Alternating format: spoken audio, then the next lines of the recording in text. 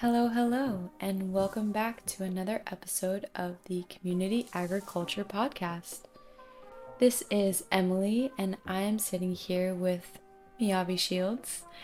And just a little bit, if you are new here, the Community Agriculture Project is an accessible and interactive agricultural resource directory. We document and provide insight into local agriculture landscapes and sovereignty-based projects. So, we're about to hop into another very interesting conversation. Right now, I'm sitting in Salem, Massachusetts, and I'm with Miyabe. So, Miyabe, do you want to introduce yourself? Sure. So my name's Miyabe, and I am a research scientist. My background is in pharmaceutical sciences, and I studied drug discovery in the endocannabinoid system, which is the system in the brain that interacts with cannabis. And very recently, it was within the last 6 months, I started working at a farm here in Salem called Maitland Mountain Farm. It's the only farm in Salem. And the experience has just, I don't actually have words for it yet, like that encompass all of it, but it's been a life-changing experience for me. Wow, I didn't realize that Maitland was the only farm in Salem. So do you know the population in Salem offhand? I think it's around 49,000 people, something like that. We're just shy of like 10 miles north of Boston, depending on how you get here. Okay, interesting. Wow, so only farm in Salem. And so what has that being in that environment been like for you? And how has being in that environment help to shape the community that you build, moving into a new space? And also, how has the community that's already present here affected you so far? Yeah, when we first moved here, it was very uprooted. Like, I had lived in Boston for a really long time and never imagined leaving. And when we moved here, we didn't really know anyone in the area, aside from my former coworkers. And finding the farm and meeting people on the farm, not just people who I work with, but people who come to the farm, people who come to the nursery, people who come to, get pickles, and almost everyone is local. And it's really made me feel like I've been able to put down roots in a completely different way. And it's also been a way for me to create and meet other people who have this like really similar interest to me in, specifically natural medicines. And a lot of the plants that we're growing are medicinal. A lot of the plants that we're growing have a purpose. Like, they have a traditional use and a real biochemistry to them. And so I've been able to find way more people to have these conversations with, I think, way sooner than if I had just moved somewhere and not been, interacting and creating something for the community at the farm, which has been, something that is so different, so vastly different from the type of research I was doing before, where I was in the lab, very, very removed from a lot of things, because that's, kind of the nature of research science. Right. Yeah, and even with that, like, how do you feel like you're exploring science in this farm setting, and like, what do you do at the farm? So we make pickles. I was never made a pickle ever before, actually, and now I've made thousands and thousands and thousands of pickles. And we also grow things. Like, we've been growing things from seed. We started growing things actually last year. The first thing that I ever did was I planted garlic in the fall, in the late fall, early winter, because I had no idea, but that's how long it takes for garlic to grow in New England. And we planted a lot of native seeds. We have a ton of native plants, and the farm is really about bringing things to the community and improving upon what we already have, which is, Salem has a ton of nature and a lot of really beautiful history with that, and with the woods. And the farm is actually like less than 1,000 feet from a really large conservation area. And one of the things we're also hoping on doing is to be able to pull invasives out and educate about invasives, because there are a lot of plants that are kind of like encroaching upon the native wildlife there, and it affects all of the other animals that are part of that ecosystem. And it's really changed, working with the soil and actually just physically touching it, like the smell of the soil too. There are tons of studies out there that can piece together or try to say, at least in part, the positive effect that can have on you and on your mental health, on your physical health, on your spiritual well-being, and how you feel connected to the earth. But it really doesn't compare to the experience of doing it, like the experience of actually growing something from seed and learning how to transform it. And I've been really passionate about natural medicines for a long time, but have never actually gone to this granular level of learning about every process of the growing and every process of the steps that go from having a seed and bringing it to a plant that then creates something that you were to eat or to use.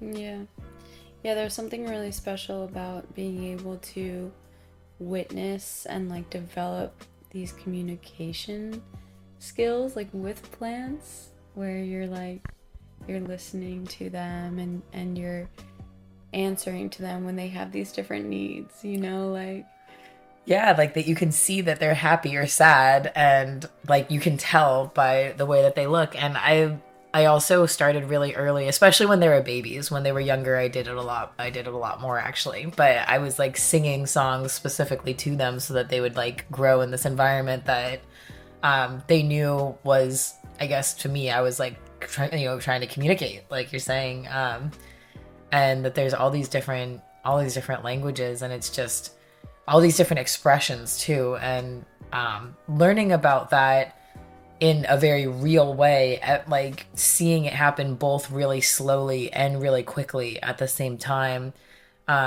It's taught me a lot about patience. It's taught me about like also just like breathing with the earth, and how we ourselves go through these cycles too. And we often kind of get caught up, or I used to get caught up in not being as aware of it and not being as tuned into it. And especially because I, spent a lot of time in the city, and I spent a long time in research labs, which are very technical and really, really about very minimal variables. We were saying earlier today, like reductionist, like it's a reductionist environment, and like there's just so much like fullness and so much abundance that we can experience in like these like farming and gardening settings that are just like completely the opposite. And I think that brings something out in people, that common feeling that we're all having and that we're all sharing kind of brings I don't want to use this word. It's a strong feeling that bonds a community of people, because everyone has that similarity in this appreciation for the earth, but this appreciation also for the beauty, the appreciation for the diversity within the different plants, and the appreciation for the work that goes in both from us growing the plant and then for the plant like growing for us. And I think that in terms of like how I have felt in this new community, for me, it's helped me find so many people that are, I'm so grateful for everyone that I've met through working on the farm, because we share and share this like really central thing, and we're also all going on this journey together with all of these plants that we're growing. Like it's all so happening. Beautiful. It's all happening at the same time, and we're all having our own individual experiences, but then right. it's also at the same time one experience. And yeah, and so that collective energy is like really important to consider, just because later in this episode we'll talk to Andy. So I guess maybe we could give a little preface of like Andy and the work that he does and how that ties into like what you just shared. Yeah, so I actually met Andy because who is Andy? Yeah, okay, so Andy and Holly own the farm. Andy Varela he's also my city councilor, which we'll talk about later.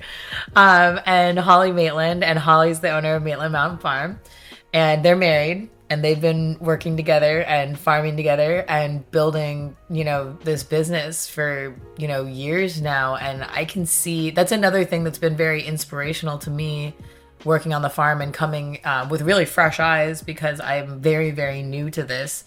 And to see how much work and effort has been done year over year over year to create what is currently here. It is clearly something that has taken years and years of really hard work. I met them. What's funny, when I first moved to Salem, we were, I was not having a kitchen. And so I was spending a lot of time in downtown Salem, and I was thinking, I really thought to myself, I was like, all the pickles in Salem are really good.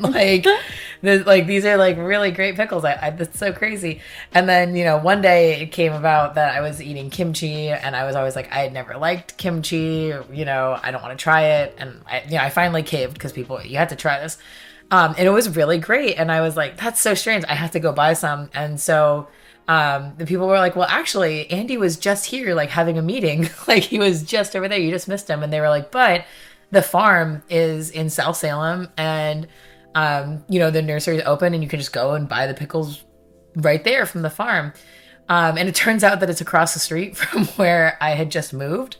So, my wife Lane and I just walked over there, covered in paint, and went to buy the kimchi, and Andy was working the cash box, and we got to talking. We were talking about, natural medicines. We were talking about cannabis. We were talking about food. We were talking about preservatives. We covered a lot of ground in like a quick conversation, enough so that we were like, we should like definitely hang out. Also, we just moved in, and they invited us over, and we became, really close friends. And it was actually, it was just such like almost like a twist of fate that then when I ended up being in a career transition, that it was like a timing when I really felt actually that I couldn't handle doing anything more at the time than something very manual.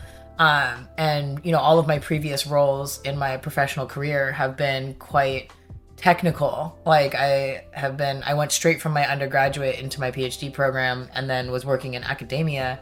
And then after that was in like the natural products extraction in cannabis, like intellectual property and research. And it was a very different step, because I was making a career transition because I actually was at the moment at that time not able to do that type of work anymore. And I was like, I need a manual physical labor job, because that's what I can do. And I also need to make an income and do something. And we were just talking at dinner. They had us over, and I was like, yeah, do you know anyone that has gigs like shoveling snow? Like, that's something that I'm quite good at, actually. And I like it a lot, because I'm from California, so I'm not like sick of it yet. And then they said, we always need help at the farm. Like, if you can see if you like it, we always need help. And I was kind of like, yeah, okay, like, I'll try. Like, I'll definitely give it a try. When I was in college, I worked the pool in the football stadium, and I really enjoyed that type of work. And I was like, it seems like it could be comparable, moving things around and like doing that. And I really wasn't ready for the experience at all, because I didn't know, I guess, how significantly it would affect me and like my worldview. Yeah, it's incredible. The plants are powerful. And like the environment is just so powerful. So, okay, so wow, that's really seems serendipitous the way that y'all met. And so you've been working with Andy, and you first knew Andy, I guess, through the lens of kimchi, and then you later found out that he was the city councilman? Yeah, so it was funny when we went to go, when we were talking about it, I was thinking also upon meeting him that the fact that he was my local city councilor was very reassuring to me. I was like, well, that's awesome that my city councilor is this like, very like forward thinking and very passionate person. Someone who's like very like invested in the community, very clearly creating things like with intention. And the more I got to know Andy and Holly, the more I came to like appreciate the way that is. I mean, all the people that I've met through working on the farm, and through the community. Salem is a pretty big, we are both big and small, we're very close to Boston, but it's a pretty small town. And I really appreciate the community here that we have, and it's something that I actually haven't really felt pretty much anywhere else. I moved around a lot as a kid too, and so I never really ever imagined myself like, the word putting down roots somewhere also has like, I finally get it. Like I finally understand like what that would feel like to me, because I feel like it's happening in a way that I just like could never have anticipated, because I just didn't see that for myself. And so I guess the next question I would have for you is like, how does spending time in this farm and like the influence of this farm influence your own goals for what you want to do in your community? And how do you think maybe it has shifted your goals that you previously had? I think it's shifted my goals. It's almost And like, and also, if you don't mind being specific, and like what are those goals that you have for your presence in this community now? yeah, I mean, it's so interesting because I almost feel like it's just the final evolution. It was almost like learning about urban agriculture, doing more. I did a lot more research on urban agriculture you know, after working on the farm. I've been learning nonstop at the farm, actually in training, but I also have been just spending a lot more time like reading personally about like the history and learning about more, just trying to learn more about it because I love it and I'm just obsessed with it now. But it almost feels like it's not a shifting of my goals at all, but like the last piece that was needed to like push the foundation of what I wanted to do and solidify it in a way that matches something that is the most impactful. And I've always one of my goals that I've always been the most passionate about is neurodiversity advocacy and talking about mental health and talking about different ways that we can manage quality of life and different medicines that we can use, and about destigmatizing the different options, and not necessarily saying that I'm like against pharmaceuticals, because that's my professional background and I don't personally take like pharmaceuticals.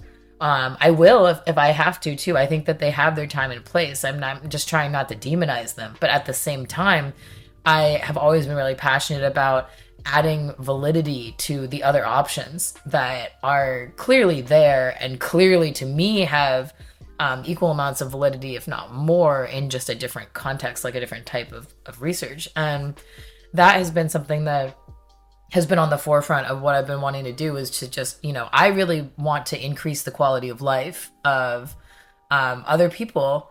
And I want to help other people who are like me to come to better understand themselves and then better be able to feel like they can do that themselves and be empowered by it.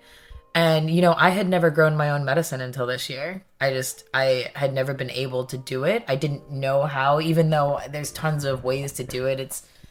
There's ways that I could have gotten that information. I was never able to get past that barrier of actually like being able to do it. And I think it's a completely different experience to grow your own medicine. I think it's transformative. And, I think that that's something that's evolving in my perspective of what I want to continue to do, with my goal of educating people and helping people understand biochemistry on a level that's in a combination of not just about, it's not just about what is the formula, like what is the thing that you're getting. It's about this other aspect of it, and it's about feeling and understanding that you can do it, and also the relationship that you build with your own medicine and how significant that can be. Because we don't quantify that, and that's like a different research goal that's kind of come up like in my life very recently. Right, and I feel like that also is part of that. I guess I would call it like a shift outside of that research environment and more into like, what does it look like with the interface of like plants and people and like food and people, and like the way that those relations just become so deeply personal. Yeah. Yeah, it's almost like, and it's almost like having so much life, like, and like just being around so much life and taking care of so much life is something that is clearly linked to then like the gratification. Like it's not just gratification, it's being thankful for it. It's being grateful for it because you've seen both you and the plant go through so much, like both sides doing so much and taking care, and I think that it changes that aspect. And I'm not saying that I think that like mass produced food or medicine is necessarily like worse just off the bat. Like I'm not like saying, although you could argue that like chemically it's likely to be. I mean, like in terms of like the nutrients and like and for medicines like the secondary metabolites and everything, like I think that we just have metrics that we haven't yet been able to discover, and I'm really interested in those. And I'm really interested, I mean, we were talking about this earlier today too, about this creative ways that we could investigate these types of things that are, you know, previously said to be like unquantifiable. Right. Yeah, exactly. Yeah.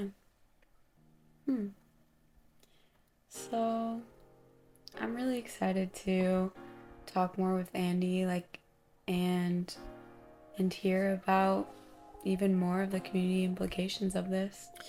Yeah, we have the right to farm here, and that's one of the reasons why this is, and Andy's one of the reasons why we have that, and in Salem, and it's incredible because it makes it so that we can do something, and that's what, you know, I'm trying to do. Like we've been inspired to try to create for our community too, and it probably won't come to fruition until like hopefully by the fall or the winter this year, because there's still just like a lot of work to be done.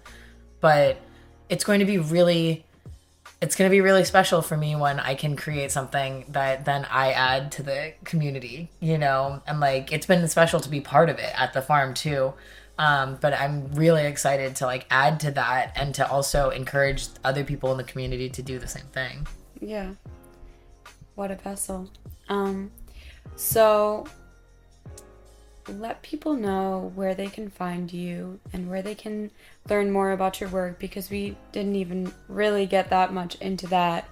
But let people know where they can tap in with you, and then we're gonna go check in with Andy and Holly. Cool. Yeah, so I'm on social media as Miyabe PhD, so just my name and PhD after it. And my website is projectchronic.com. And yeah, if you go there, you'll see I've been blogging about a lot of things, and I'm in the process of expanding it to become something that's more collaborative, about sharing real experience and real protocols and real things that people have. Sort of like a group, like collaboration of, you know, changing the way that maybe we like approach how stringent we are with giving, like not necessarily recommendation, but just sharing personal experience for the sake of sharing this experience, because others can feel the same way too. Yeah. And yeah, so you can find me there, and it's been awesome to chat with you about this. This has been like, without a doubt, the most significant change that I've ever undergone in such a short period of time. And I know for a fact that it has to do with this very specific act of, you know, both giving and receiving. Mm-hmm. Thank you so much.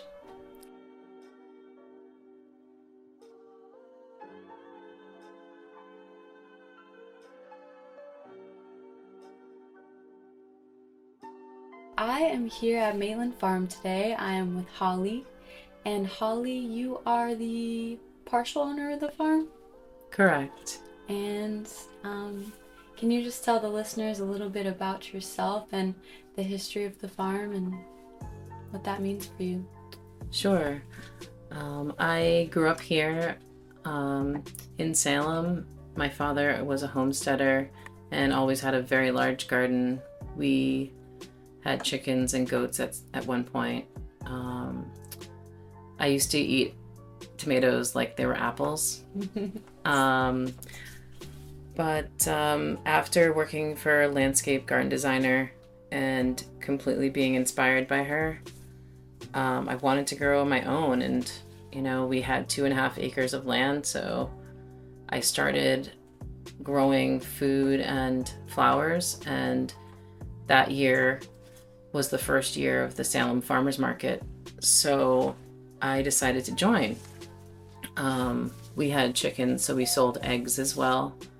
My father and I, grew together, and he taught me a lot of what he knew in starting seeds.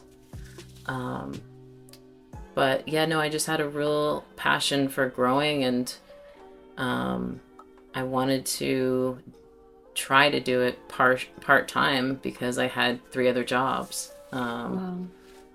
And of course it was not completely successful at first.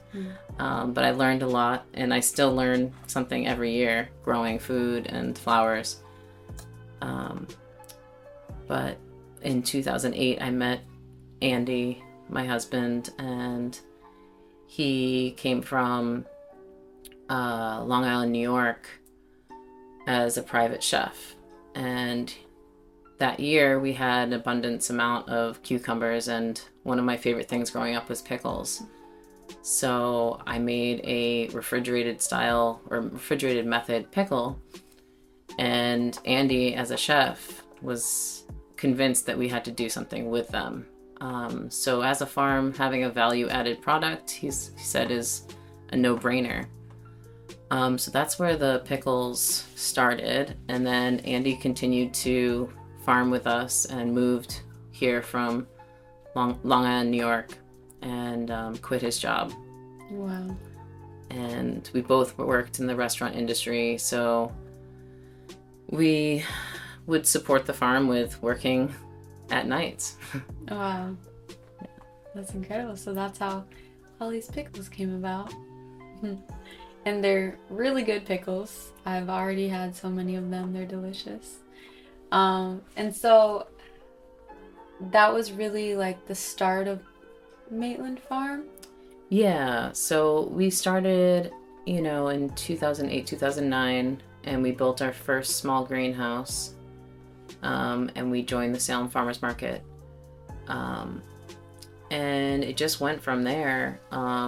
We started doing pickles year-round because the need and want was so high, and restaurants wanted them all year-round. So we continued to do that. We were not able to quit our jobs at restaurants until much later, maybe 2017. Wow. So we were, working hard during the day and then working hard at night. And finally we got to a point where we could let it go. Yeah. And so it sounds like the community that has been built around your farm is like pretty multifaceted. Like, the restaurant industry is a pretty big factor, it sounds like, and maybe the community that was built through your farmers market presence. And so I guess what did it look like then, and how has that shifted and evolved? Well, with working at a restaurant, we employed a lot of people from the restaurant industry to help us with pickles on Mondays because restaurants were closed. But it was also about, doing the Salem Farmers Market and growing for, all of our local friends and family. And there seems to be such a need for fresh, local, practicing organic. We practice organic plant farming, yeah. Farming, and so it's so important. People really respect that and they want that. So we found that there was a high need and a high want, especially with all of my friends having, children and wanting to feed them the best food. Mm-hmm. So that was definitely inspiration to, continue growing food and making sure that it was safe for all to eat. Yeah. Yeah. And one thing that came to my mind is like, what's been one of your favorite farming practices that you've developed on the farm? Well, that's within interesting. the organic niche. Yeah. Because everywhere, all the people I've talked to, they always kind of have something different, because sometimes it can be really based on like what's available locally and just what your land is like, really. Well, one year we became really close friends with a restaurant owner and chef who was from Thailand, and he wanted to rent some space here because there's plenty of space, and we wanted to lend him some space. And so we did a trade, and he showed me just by digging into the soil and putting literally compost in there, and then a little more soil and planting right on top. And he had the most bountiful, beautiful plants that year. Wow. And that is one thing that with making pickles, and we're talking all different vegetables. We pickle beets, mushrooms, cauliflower, you name it, we pickle it. And so using all the food scraps and doing the same method has been really amazing. So that sounds incredible. And it attracts worms and bugs underneath, and we've never really experienced any animals trying to dig it up. It's nice. But it puts moisture into the soil, and it feeds the plant. Yeah, and it seems like, minimally invasive to the soil. Like if you're just like digging that hole and filling it up with compost, and yeah, that sounds incredible. So wow, I love that. And that you were able to learn that from just like those closer knit relationships in your community. That's awesome. So you mentioned to me a little bit earlier about a CSA program. So what is that going to look like for Maitland Farm, and is that something that's new? It sounds like something new. So this is the second year we're doing it. We did it in the year 2021, and it was the driest season that we've ever had. But luckily we did plan on using local farmers' food as well. So we were going to do half, because we know on our land we can do certain crops and we can do them well, and then we were going to get certain crops from farmers out western Mass or northern Mass, and luckily we have someone that we can connect with through Farm Direct Co-op,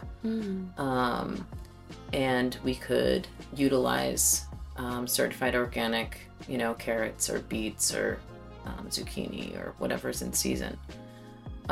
So we're really looking forward to growing, half of the amount that we're going to be using on our CSA. And we have some returned members from 2021, and we have a lot of new members as well. And I'm really looking forward to it. We're doing a Maitland box, which is going to have, different, maybe one week we'll have a house-made dressing, so that we'll be giving fresh greens that week. Or when we have tomatoes, we're going to have a local mozzarella. And we're going to kind of make the box special each week, in that they're going to have a connection, so that way it's almost as if you're have a little meal plan in a box. So we're gonna have sauerkrauts or things that pair well together. We're gonna have like a house-made.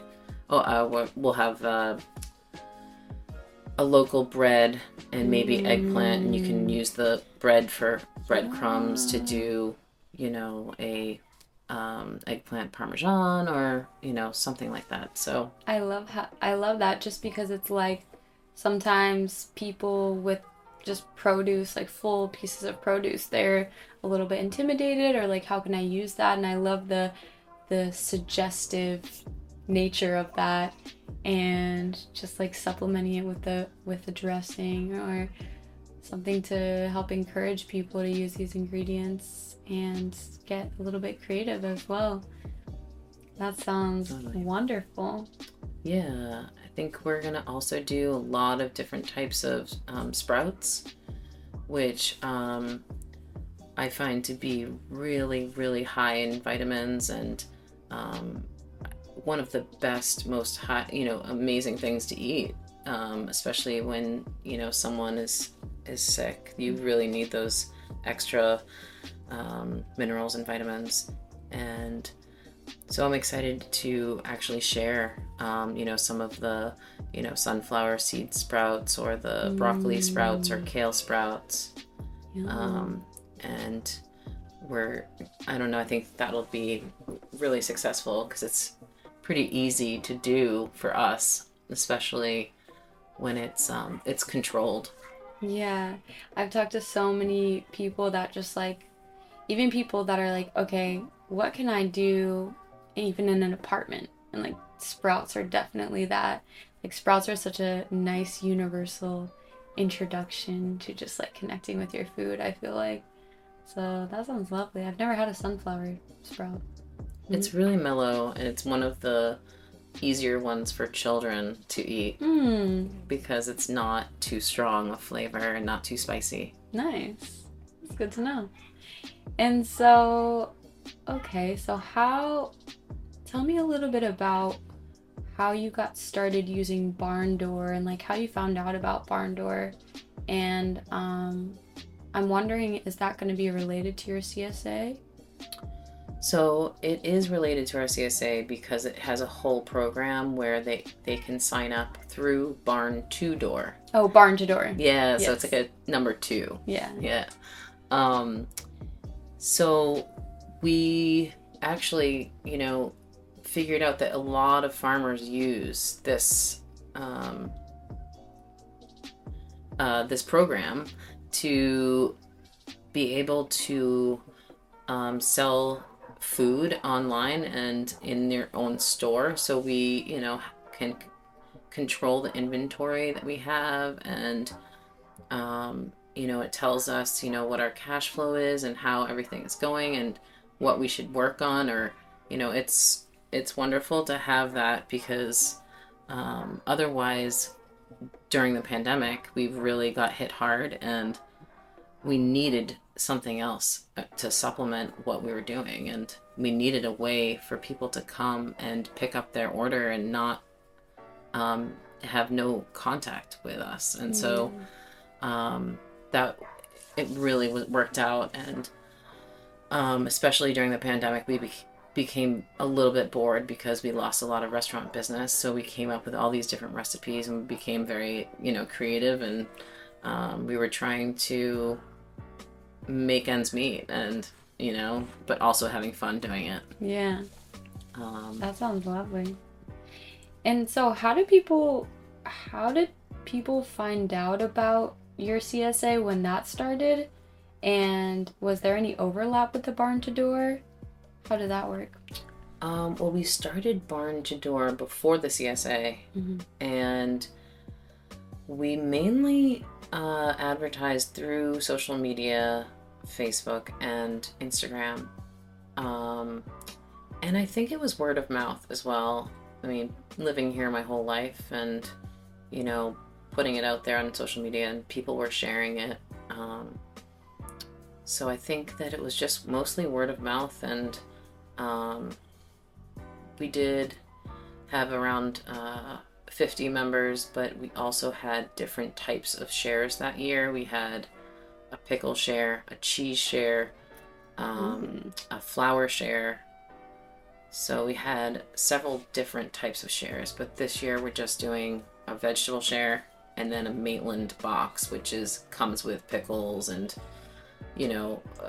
local cheese, local bread, local eggs, and so forth. Mm-hmm. Very nice. Yeah. That sounds awesome. Yeah, it's fun. So, yeah. I think that's really it. Unless there's anything else you want to share about like your future goals in this community, like what that might look like for you as well. Well, I think, I really want to, at some point when we have a little more time, when my children are a little older, I would want to, have classes here or have online classes of some sort, or maybe video tutorials, or, teaching certain methods of pickling, or even growing your own food. That way, I'm sharing what I've learned over the past 15, 20 years of, growing, maintaining, pickling, and so forth. And all that adaptation that you've had to do under different circumstances, like, yeah, that's a lot of wealth to share. Yeah, I think that it would be a great way to share it. And, I think there's a lot of people that are interested in learning. So I think it's a good way to share with all. That's incredible. That sounds great. Yeah, I took a little Zoom pickling class one time. And it was great. It was super easy, and it's just something really fun and creative to do. I think that's a great idea. Totally. Yeah, I think my husband has done one course. It was, via Zoom through the pandemic with how to make your own Korean kimchi. Oh, nice. Yeah. Oh, I totally would have taken that.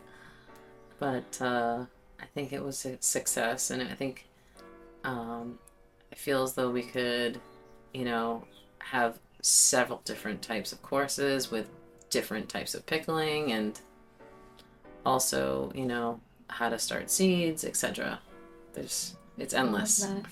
Yeah, and being like the only farm in Salem, seems like it could be a pretty significant impact. Definitely. And then would love to do in-person, classes as well. So I think that, I would say that would be possibly my goal for the next, 5-10 years, is to start doing that a little more. That sounds awesome. Well, thank you so much, Holly. It was lovely to talk to you. You too. Yeah.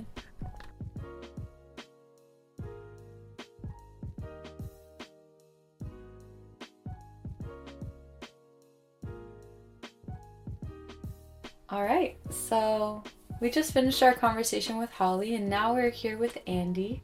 So, Andy, why don't you tell the listeners a little bit about yourself and what you do here on the farm and in your community? Awesome. Thank you, Emily. Yes, so my name is Andy Varela. I am the co-owner and operator of Maitland Mountain Farm with my wife, Holly Maitland. And a little bit about me. My background is I come from the culinary world and the arts world. And after coming here years ago to meet Holly, and we did have the opportunity to do more with agriculture here. And that was done through some policy work with the state, which allowed farms that were under 5 acres to actually celebrate the protections that farms that are 5 acres or more have in the Commonwealth. So that's one reason that we really decided to commit to agriculture here in Salem. But furthermore, it hasn't been an easy thing. Not sure if Holly mentioned, but our time here at Maitland Mountain Farm has been basically a lot of work and a lot of advocacy. Years ago, we tried to comply with local and state statutes when it came to health and food safety, which is each farm in Massachusetts has to go for a GAP audit, a Good Agricultural Practices audit, which means that you need certain infrastructure to ensure the safety and efficacy of whatever you're doing, whether it be cut produce, value added, or just commodity product. So with that, we tried to comply with the state and the federal government. We pulled a permit with the city of Salem, and unbeknownst to us, we hit a huge roadblock with the city of Salem. They did not believe that we were an actual farm, and basically gave us a determination that we are residents first, and that agriculture is not even an accessory use to what we do. And the reason this happened is some of our, let's say, department heads always choose the path to least resistance when it comes to anything contentious. And agriculture, even though it's an act that has been around for hundreds and hundreds of years, especially in the Commonwealth, it's something that's new today to a lot of people. So what happened was Holly and I had a decision to make as far as how much we wanted to fight and push what we do with the city of Salem. Well, we definitely committed to it, and it's been a 6-year journey of figuring out a way to get this city to actually recognize us as a farm. Luckily, since we started this conversation, there's been a lot of other city entities that also believe that what we do is a benefit for our community, and that agricultural in general within the Commonwealth and in the city of Salem should be something we should be doing more of. So a couple years ago, I had the opportunity through Mayor Ken Driscoll, who's now our Lieutenant Governor of the Commonwealth, to basically create a food farm in a park in Salem. So with that, I was able to, with 3 other entities in the city, figure out and place a spot in the city that would be acceptable for agriculture. And with that, it's called Mac Park Food Farm. It's in its 4th season now. And basically what we do is we grow food for the community, and we basically give it away. This started during the pandemic, and we were really able to see how many of our residents need access to better food, and especially produce. So that was very successful. And with that, I've always been trying to have a bigger stake in our local politics here in Salem. I was elected as a city councilor in 2022. I'm finishing out my first term now. But it's been a great opportunity for me to actually extend food policy when it comes to their city of Salem. And we've done a lot of great things because of that. We've created our urban agricultural ordinance, which allows not only farms our size of the threshold of 2 acres or more to have protections, but it also allows residents who are engaged in agriculture to actually grow their own food, sell it to their neighbors as an accessory use. And the reason we made it a codified ordinance is people that are engaged in these acts need protections from others. And that's what we felt strongly about why we need to write this, because agriculture everywhere needs to be something that everybody just adopts because it's a normal act. It's sovereignty. Correct. It's the sovereignty element. And it seems like growing your food at this point is a revolution, when it should just be wild. It's wild. So with that, my continued work as a city councilor, we're definitely starting to push more food policy. I'm also a co-chair of the Massachusetts Food Policy Council Advisory Committee, where we basically advocate and advise our Massachusetts Food System Caucus. So within our legislators, senators, and our administration, we give guidance on where we would like to see our food and food policy go in the future. So these are great things. I appreciate having the opportunity to be involved. But like everything, we need more involvement from not only the stakeholders that are engaged in agriculture, but also just residents of Massachusetts to actually put their basically their Their gusto, their gusto behind it, their energy behind it. Yeah. So because like this is something, attention. their attention, because it needs its attention. And Massachusetts is one of the oldest agricultural entities in the nation. It's something we can't lose. And with urban housing, it's continuing to get swallowed up.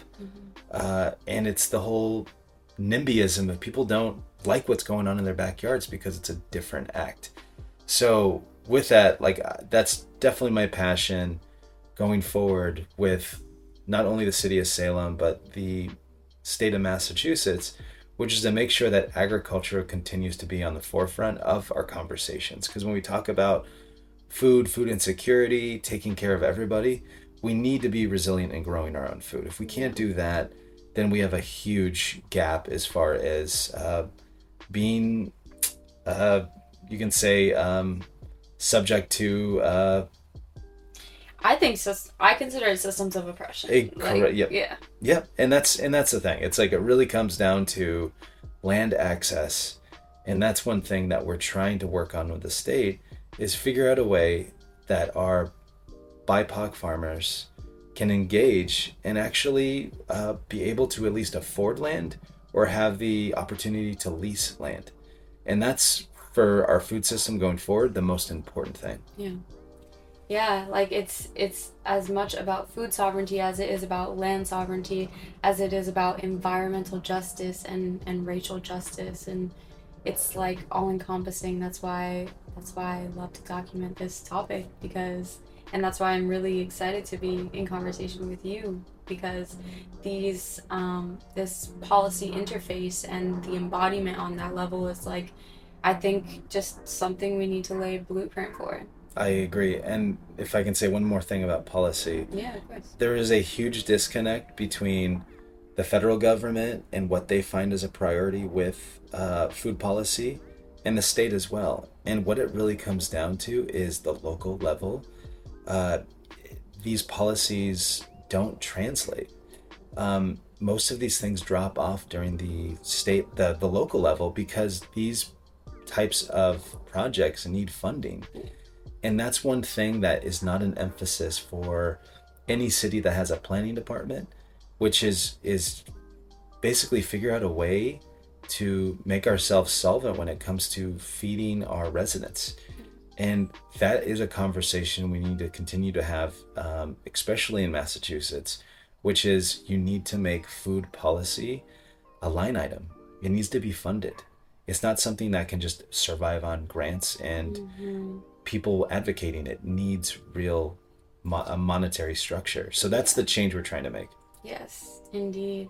And, like, I wonder how much of the Farm Bill is, like, the Farm Bill is a whole other conversation, but just, I wonder how much is written into the Farm Bill about the local level. Like, I looked into it a couple of years ago, but just, like, even, it just feels like a trickle-down effect, which we all know is also not an effective thing, so. It is, and I think the biggest part of that is incentivizing people that have land to not necessarily give it up, but use it for another use. Or just make sure that, when it comes to food, it's something that's easy to turn a blind eye, because our commodity food system here in the United States is so large, and it's so reliant on outside sources. And it's not to say it's broken yet, but we're seeing holes, and it's concerning, because going forward, all of our food's based on transit and trucking, and it has a carbon a carbon, or like an association of carbon. And it's something that we need to figure out how to mitigate, and the ways you can do that are making sure you actually support your local food system. Amen. But we'll keep fighting. It seems like people are starting to listen. And I really think it comes down to the younger generation when it comes to environmental resiliency, social justice. These are things that actually we care about. Because things are much different than they were 30, 40 years ago. Yeah, exactly. Like when I was out living in Oregon, that's when I really started to get involved in agriculture and my local food systems and just the food system landscape, as I sometimes refer to it. And there's this project called the Rogue Farm Corps. It's like an organization. And on one of their pamphlets, they said like the average age of a farmer is 65.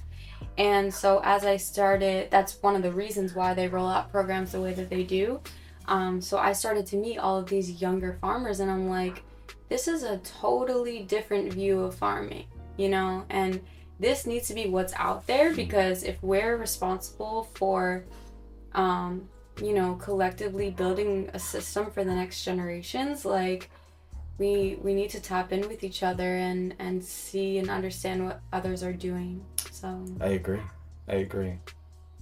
Awesome. Yeah, so thank you so much, Andy. Anytime. Yeah, appreciate it. Awesome.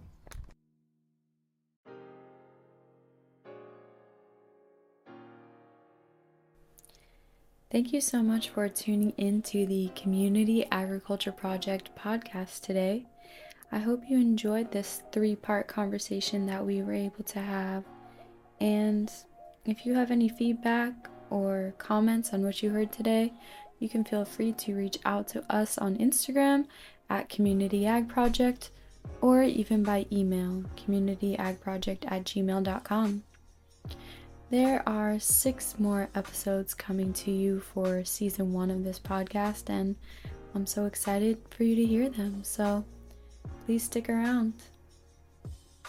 Talk soon.